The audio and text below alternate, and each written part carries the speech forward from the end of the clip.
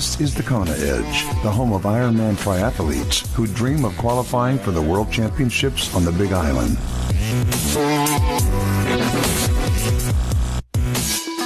Welcome back to yet another edition of the Kona Edge. It's great to have you on board today. Let's chat some nutrition today, and our guest on this episode has learned some hard lessons when it comes to nutrition and making sure things are 100% in a race. Ben Hammer joins us. Ben, welcome onto the Kona Edge.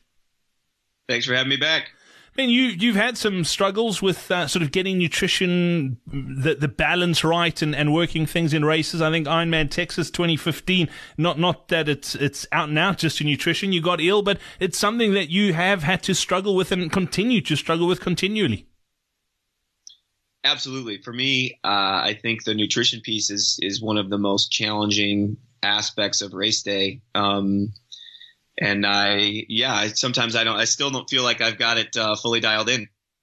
Does that frustrate you? And we've spoken about this at length here on the Kona Edge, especially in an Ironman, because you don't get too many chances to simulate going and racing for that long. So to where you're only getting a handful of opportunities a year, it does really make it difficult, doesn't it?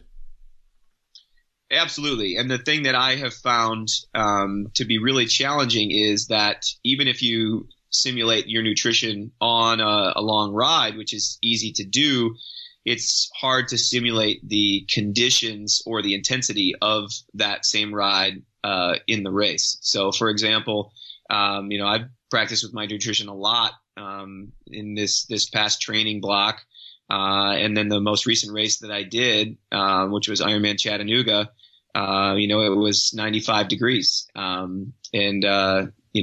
that is a different variable than what I had been able to train with. So it changes things up a little bit, and it makes things a little bit harder on your stomach. What are some of the things you're grappling with and sort of experimenting with right now? Well, one thing that has been really helpful for me has been infinite nutrition.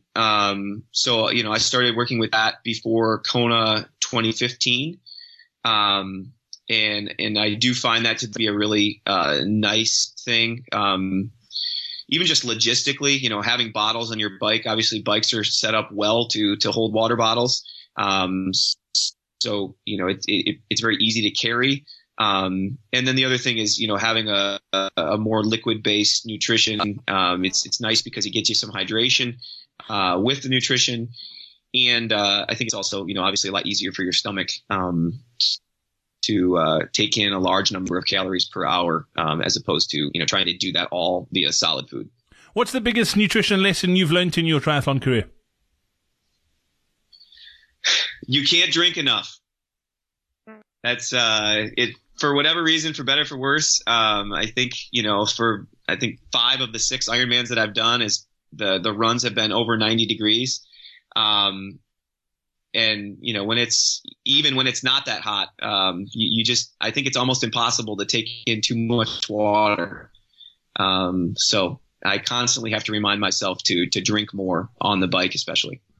As far as sort of one or two things that you've learned that really help you nutritionally that you can share with us, whether it be sort of checking sweat rates and that sort of thing. I mean, have you got that scientific on it? No, I have not. No, for me, I kind of have a goal number of calories per hour on the bike, and I try to make sure that I'm getting those in. I shoot for around 350 calories an hour when I'm biking, and so I have that measured out in terms of the amount of infinite nutrition that I need to take, and then I make sure that I either get that in by drinking that from the bottle or supplement with things from the aid station, maybe a banana or some Gatorade or whatever. But I shoot for that kind of goal number of right around 350 calories. As far as recovery, do you do anything specific nutrition-wise for recovery? My coach shared with me when I asked him that question, he basically gave me some great common sense, and I think it's helpful. He said if you can pick it or you can kill it, then you can eat it. So it's just kind of that common sense of, the closer something is to being fresh or, not processed as little as possible, I think the better off you are. So, for me, I just try to use good judgment and, eat as healthy as possible or healthily as possible. But I don't do anything crazy in terms of, my diet or have any magic pills or anything like that. Yeah, I think that is actually, that is the magic pill, unfortunately, is that there are no magic pills and you just got to keep it as natural and as healthy as possible. That's what it boils down to. I think, Ben, as always, great to catch up. Thank you so much for joining us. If people want to find out more about you, I know you've got a website that they can sort of delve a bit deeper as well. It's tryteamhammer.com. You can get all the details there. And Ben, thank you so much for joining us. Much appreciated, and best of luck on your journey to head back to the Big Island and achieve some of those goals. And the sub 9 Ironman will be incredible. Can't wait to see you do that. Thanks a lot for having me. Pleasure talking with you. We hope you enjoyed this episode of the Kona Edge. Nutrition is key to put in world-class performances. Register now for our upcoming free online nutrition seminar on thekonaedge.com/nutrition seminar.